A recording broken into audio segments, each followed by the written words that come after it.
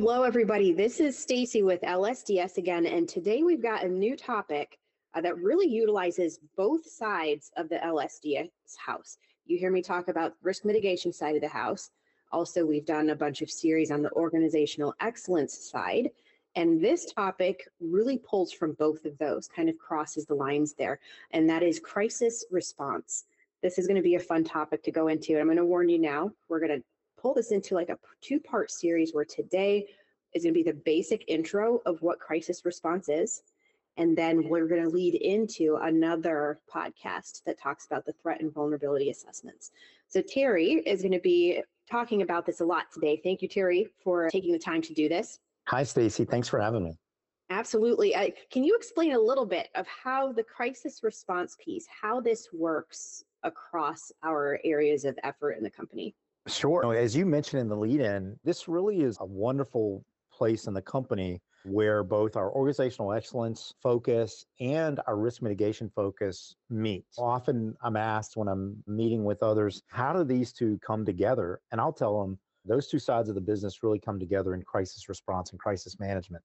Because when you think of crisis response, it really is those actions taken by a person, family, organization to deal with situations that could have caused or potentially already impacting life, limb, functionality of the business, those kinds of things. So this is, to its core, a decision-making exercise that goes on with real consequences to humans, infrastructure, brand, et cetera. So that's where the crux of it and where it comes from.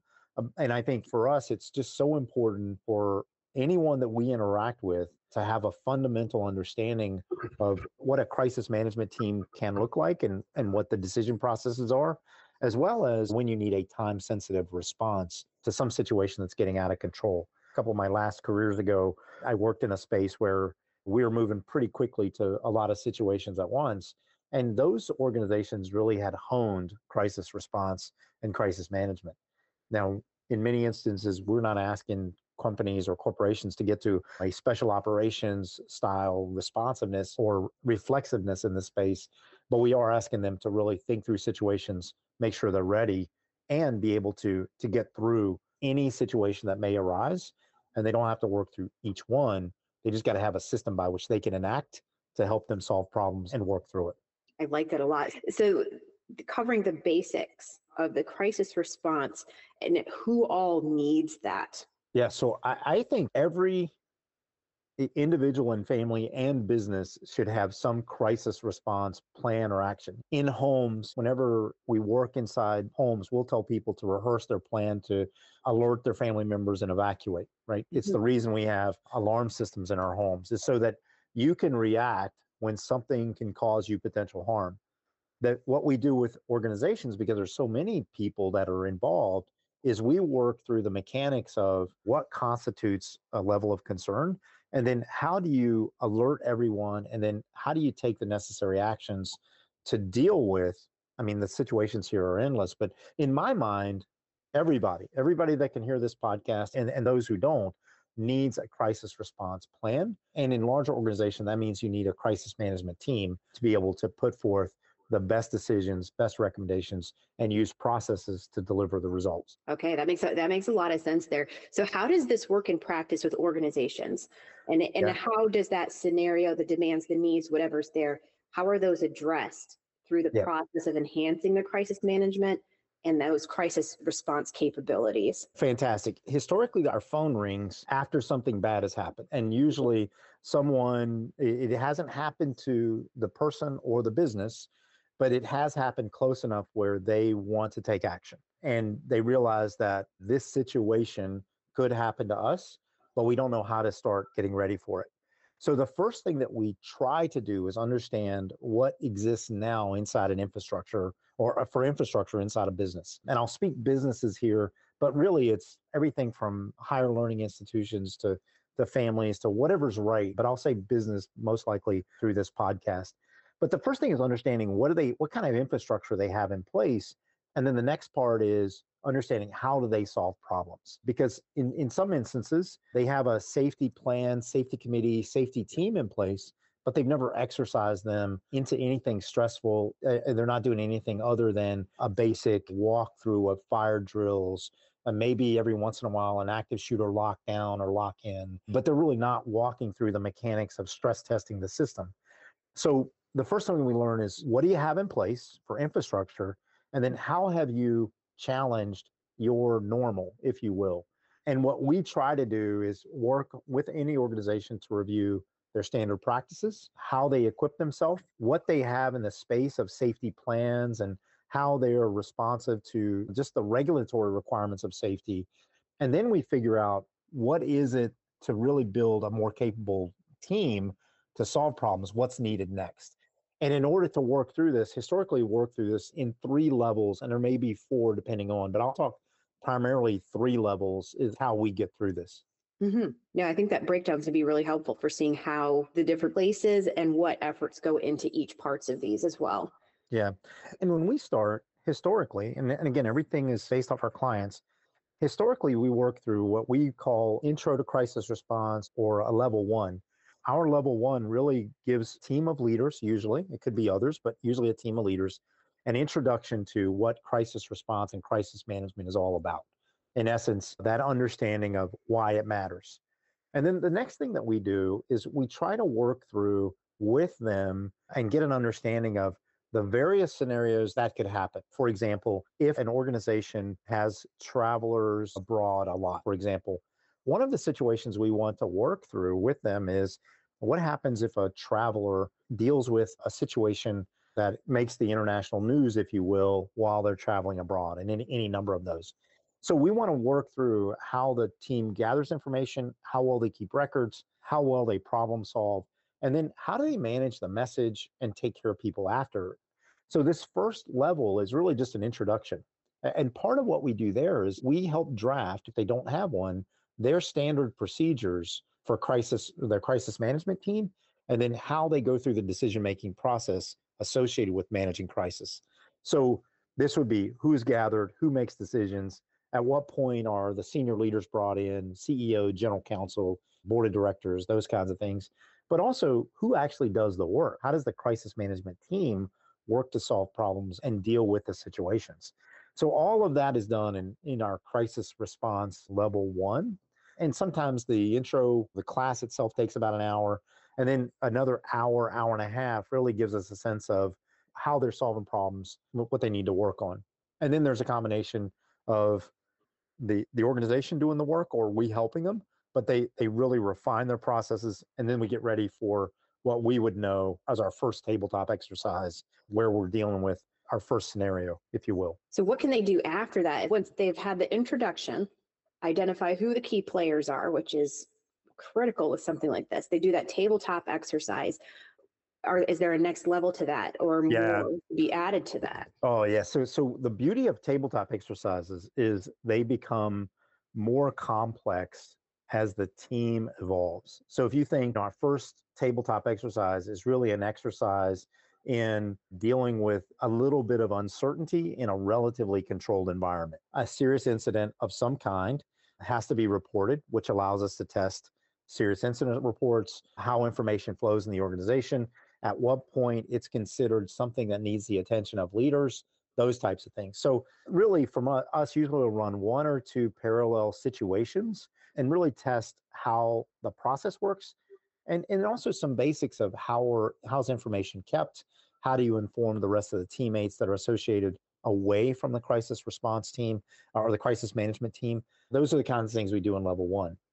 Level 2, as you might imagine, takes a little bit longer. It's a little more complex, and it gives us our first set of the human dynamic of dealing with people. For example, if a scenario is that an employee has been injured somewhere by this scenario, usually we work in isolation. What we like to do is begin to introduce role players who are a relative of an individual, this fictitious person, and then really amp up the pressure by either pulling on the heartstrings of the team or giving someone some external frustrations to deal with while they're also managing a real situation, or even dealing with employee rumors of, hey, I heard this. And how does a team really begin to make sure everyone understands reality and quell those concerns and move, I continue to move the organization forward. And then by the time we get to what we know is our third crisis response scenario, it's a pretty big deal, right? I mean, at this point, we've got role players calling in from potentially around the world, depending on the organization. We've got scenes unfolding in real time. We've even went as far as to put some artificial constraints on being able to use equipment, a la cyber attack and those kinds of things. So we've really made it as complex as we can because we want to push organizations to their limit because we know that the more that you can do under stressful situations and training, the more you're going to be able to handle in the event that you have to deal with things in real life. So this gets to be really unique as we're planning this because by the time we get to a level 3, we don't want it to occur, if we have our way anyway, we don't want it to occur during a normal workday. Because in all of the years that I've been around leadership, rarely do I get the call at 3 o'clock in the afternoon. Most of the time I get the call at 2:30 in the morning and it says, "Hi, are you awake?" Well, I am now. You're not going to believe this is usually the next phrase. And then we deal with it, right? And so we try to work around teams and work with teams when it's a less than optimal time, because historically that's when crisis finds us. And through this whole process, whether it's the initial interaction or any of our crisis response tabletops, our team, the LSDS team, has taken copious notes. We're refining inputs. As you saw recently with one that we did, we're building injects and scenario changes on the fly because we want to really keep it on track, but we also want to stretch the organization. So this is it's a very fluid time on the backside, but it also gives us the ability to test an organization in real time. By the time you do these, what we find is teams are incredibly capable of problem solving. Their systems, those things that help them make decisions, are really refined. And they're getting into space like, how do we manage our internal and external messaging? How do we make sure that our brand is strong through these times of challenge? How do we make sure that we know which stakeholders to inform and who really has decision-making ability when things get to be interstate or international? How do those types of things come together? And obviously there's a lot of work on the backside for our team to make this right and to make it relevant. But really what we find is getting those teams to a certain level of capability means that you've also enhanced the problem solving capability of the company far beyond the crisis management team. And those best practices are continuing to flourish with far reaching positive consequences across the company. So it is a lot of fun to do. We don't try to do these back to back. Usually these are weeks or months in between because we want time for the systems and processes to update. And we also want to make sure that we are giving the best challenges possible. So it really is getting an organization to a next level of capability. And I've gotten to work with a couple of these over the past year or so. And you touched on this a little bit, Terry, but it is so cool to watch the teams of people that we're working with and putting through these tabletop exercises work through not only the problems that we're handing them, if you will, but also anything that they need to fix internally too. Right. Like just really, it was so cool to see this one group in particular just really problem solve together in such a neat and cohesive way, where it was just really like, oh, identifying a gap that they may have had that they wouldn't have noticed otherwise unless they were actually in the situation. So they were able to like address it right then, or be like, okay, we need to figure this out before the next tabletop exercise. So which they did. So they, from that first one, the kind of level 1 you were talking about, they identified like, okay, we've got some gaps here, here, and here we need to address.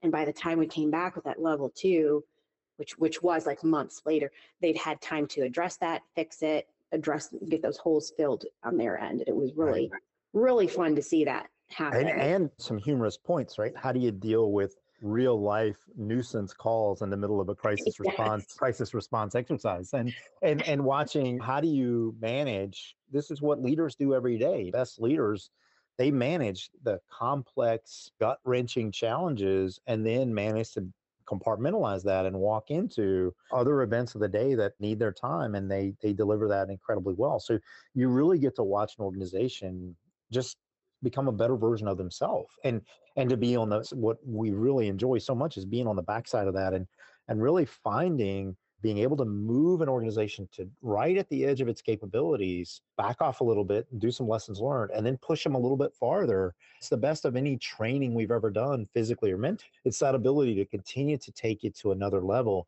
And when organizations embrace it, it is just extraordinary to see them and how good they can become at problem solving complex problems, multiple at the same time and over some duration. And so I think it's just for us, it's some of the most rewarding work that we do because we know that it saves lives, right? At the end of the Mhm. day, we often get asked, if we do this, how do we know that we're not wasting our time? And I'll tell you that we've never had one organization that we've worked with that hasn't needed it for some reason or the other. And I'm not talking catastrophic event, but just for something is it's a crunch play, if you will, and they've got to respond very quickly. They already know how to assemble a comprehensive team. They know how to put the necessary information together. They know how to work effectively in between updates. And they're really fantastic at this abbreviated planning and execution model. That's just something for every organization to strive to be able to do. And we like being part of it. It is super fun. I will say it's very Yeah. fun to be involved in. So what are some of the best practices that you see in your experience with doing these with really prepared organizations? Yes, being part of these teams, I get the luxury of being engaged and disengaged, so I can also learn a lot. So I am happy to say that I have gained this perspective of watching so many great teams. But first one that I'll tell you is they're a cohesive team, right? That is a best practice, whether it's on our organizational excellence side and we see an executive offsite where we see teams really come together. But in our crisis management work, if a team is cohesive and they understand how they make decisions, they already got an advantage. But then it gets down to some of the mechanics of safety and security, right? Do they have a safety plan? Do they have a safety team? Do they have the basics of problem solving, data management, those kinds of things? And is it nimble enough to move at speed? And are they willing to put in apply attention between, especially our first tabletop and our second, to refine those so they work better? So that total focus and some of those basics of the mechanics of just safety and security are extremely important. And the next one is mindset. Do they have a learning, always improving mindset? That's the next one. And then finally, they understand that yes, it could happen to them, right? When our business, as you know, we get to read and study a lot of catastrophes around the world. And often what we find is people they're still in this belief that it probably won't happen here, or I don't think it could happen in our workplace, or odds are we're doing everything right. But I think this understanding of, yes, it could happen. What's right for us? And I think that's the thing that we like seeing the most. And a half hour being inside an organization, historically, you can get a feeling of just how focused an organization is. So it really is about the culture of an organization and how they're making it work. So best practice, kind of all encapsulating in that word of a focused culture. Okay. Yeah, that's pretty interesting. Caveat to this, not caveat, but in conjunction with that question too, is there anything that you see that is often overlooked more than other things when it comes to doing these? Yes, the number one thing that we find ourselves pushing organizations to think through is after an incident. Let's say that you have catastrophic incident in the workplace. I'll let anyone's imagination run with that. Often when we work crisis response scenarios, we'll get a team to a point where they'll assemble, they'll identify it as something they've got to work on, and they'll work all the way through to the point where this situation is resolved.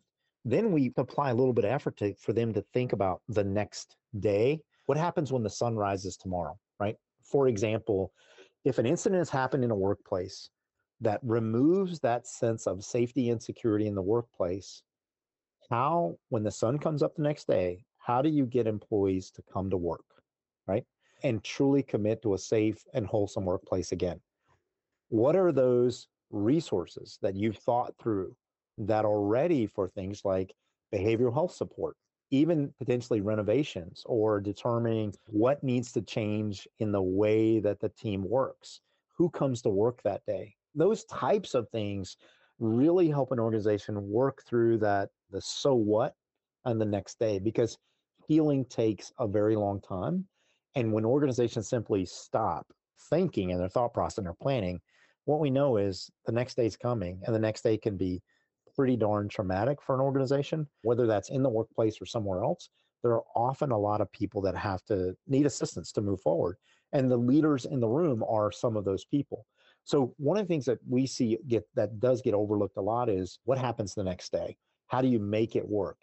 And for those speak to leaders on these podcasts, leaders, if you're out there and your safety team is doing great things, and you have a crisis management team, and that crisis response team is your crisis response planning is solid, the question I'd encourage you to ask is, what happens when the sun rises the next day? How do we get ready for that? And how do we make sure all of those resources are ready to go? If you're thinking through that, you are well above and well in front of many organizations. Oh, that's really interesting. Yeah, because I can see how it's like, okay, we had this concern, got it, covered it, and then I think you're done. With the tabletop exercise, you could be, but in reality, like you said, the sun comes up the next day, and then what happens? So that's Yeah. pretty huge. So with the levels that you laid out here and talked about, can anyone at any point jump in certain parts of these levels here? Either they could have absolutely no crisis response set up, which kind of with those levels you laid out how we would help with that. But say they do have something set up, could we come in and help just kind of give them a test run with that? Is Yes, that a certainly. possibility too? Certainly, there's a whole lot of great organizations out there. We like to think we're one of them for sure because we've helped so many folks. But yeah, if your team is hitting on all cylinders, right, you're no kidding are good and refined, I would encourage you to stress test the system with an externally provided event. And also, if you're just building it, getting someone to sit in the corner and just observe your processes and systems and how you go about problem solving, man, just perspective often gives you another edge, if you will, when situations find you. To answer your question, Stacy, yes. Whether you're just starting off or whether you've got an incredibly strong, refined team, certainly our team is capable of helping. And then there's also all of the other things around this, training safety teams and getting CPR certified and active shooter training and on and on and on. Those things that give you the ability to problem solve. Those are things that our team has been delivering for a long time also. So I'm happy to say that wherever a team may find themselves, and we're excited to be part of just the continued evolution of good to great. I like that. Thank you for explaining that, because there's so many parts to this, and it's probably a good idea too, even when you have this set up to like every other year or something, just like you said, stress test it, make sure everything's still moving. There could be people who have moved positions and changed roles, etc. Just making sure everybody's ready to respond to that. I do really like to, with getting to work with these, the caring that it kind of puts across to the people that these teams are working for. It definitely gives that purpose out to everyone that they're with, that they're doing the best they can to make sure that they're prepared for an emergency and that they're going to be there to help take care of everybody to the best of their ability, which is really neat to see. And it gives them the confidence too, going into emergencies, that they have done something and they have something in place to deal with it. So yeah, I agree. And I think that's one of the reasons why I've been so impressed by role players that we bring to this, right? Because, it's one thing to say, hey, you'll deal with a grieving loved one, but to have a grieving loved one present themselves and to deliver their role in such a compelling way that everyone in the room is crying, right? That forces an organization to understand the human cost and why you do it, right? And so one of the things that we have been able to do is bring role players. In one of the scenarios a few years ago, we had to run for an organization was international concerns. So our role player called, or they had a number to call our role player in another country, and that role player answered the phone in their native tongue, which really caused this pause of, I'm sorry, do I have the right person on the phone here in the United States speak that language? Which caused this understanding of, hey, there's a human you've got to deal with, and it sure briefs well that you'll just reach out and talk to them, but you've also got to figure out how you're going to communicate in this instance in another country. But adding that human dynamic to it really does drive home the why, and it keeps teams super focused. And I'm pleased to report that those teams just get really good at dealing with large to small situations. And then the senior leaders are thinking about not only the human and their families and all those other aspects, but they're also thinking about those things like liability, brand strength, those types of things, and being able to work in those rooms where all of those thoughts are going on. And the most important thought of all is our teammate and our teammate's family. That's the things that we really enjoy seeing organizations staying so focused on what really matters, and just a super rewarding part of our job. absolutely. So thank you for going into this, the crisis response topic. It's a big one. It can seem daunting at first, I think, too, a little overwhelming, but with the right guidance and along the way, it's a process for sure. We can certainly help there if needed. Up next, so next podcast in the series with this that kind of leads off of this crisis response topic will be TVAs, which are the threat and vulnerability assessments. Terry, can you just give us a quick blurb on what TVAs are? Yes, certainly. So many places around the globe, when I was in uniform, our threat and vulnerability assessments kept our forces safe. We've obviously modified those tremendously, making those work for businesses and organizations. But really, what we do now is a comprehensive safety, security, all factors associated with a wholesome and healthy workplace. And that's what we affectionately know here as threat and vulnerability assessments. Because if you've got a super safe place, but you've got a lot of disgruntled employees, well, that's a potential vulnerability for safety and security and longevity of the business. So our threat and vulnerability assessments are incredibly comprehensive. They take us some time to complete, but we have found them to be another great resource that organizations want to pursue, and they want to address any of those concerns so that they can have a safe, functioning, wholesome workplace for everyone who is an employee and clients and customers. So it is a great part of our work, and I'm happy to talk with you. I think Joe's going to join us for that one, but happy to talk about that next time. So when we started down this road many years ago to build and refine the most comprehensive assessments we could do, we brought a whole lot of expertise together to begin the baseline, and we've evolved it tremendously since then as we've continued to just get better at them and continue our own capabilities, growth, and expansion internally. So it's a great topic to have for sure. Wonderful. I'm looking forward to digging into that one more. So that's going to be a fun topic that'll be coming out here soon. Thank you, everyone, for listening. Thank you, Terry, for taking the time to dive into this. Thank you, Stacy. Yeah, and we'll be back soon with more. In the meantime, you can always reach us via email at riskmitigation@lsds.us or from our website, lsds.us. Thanks for listening, and we will talk with you next time. Bye, everyone.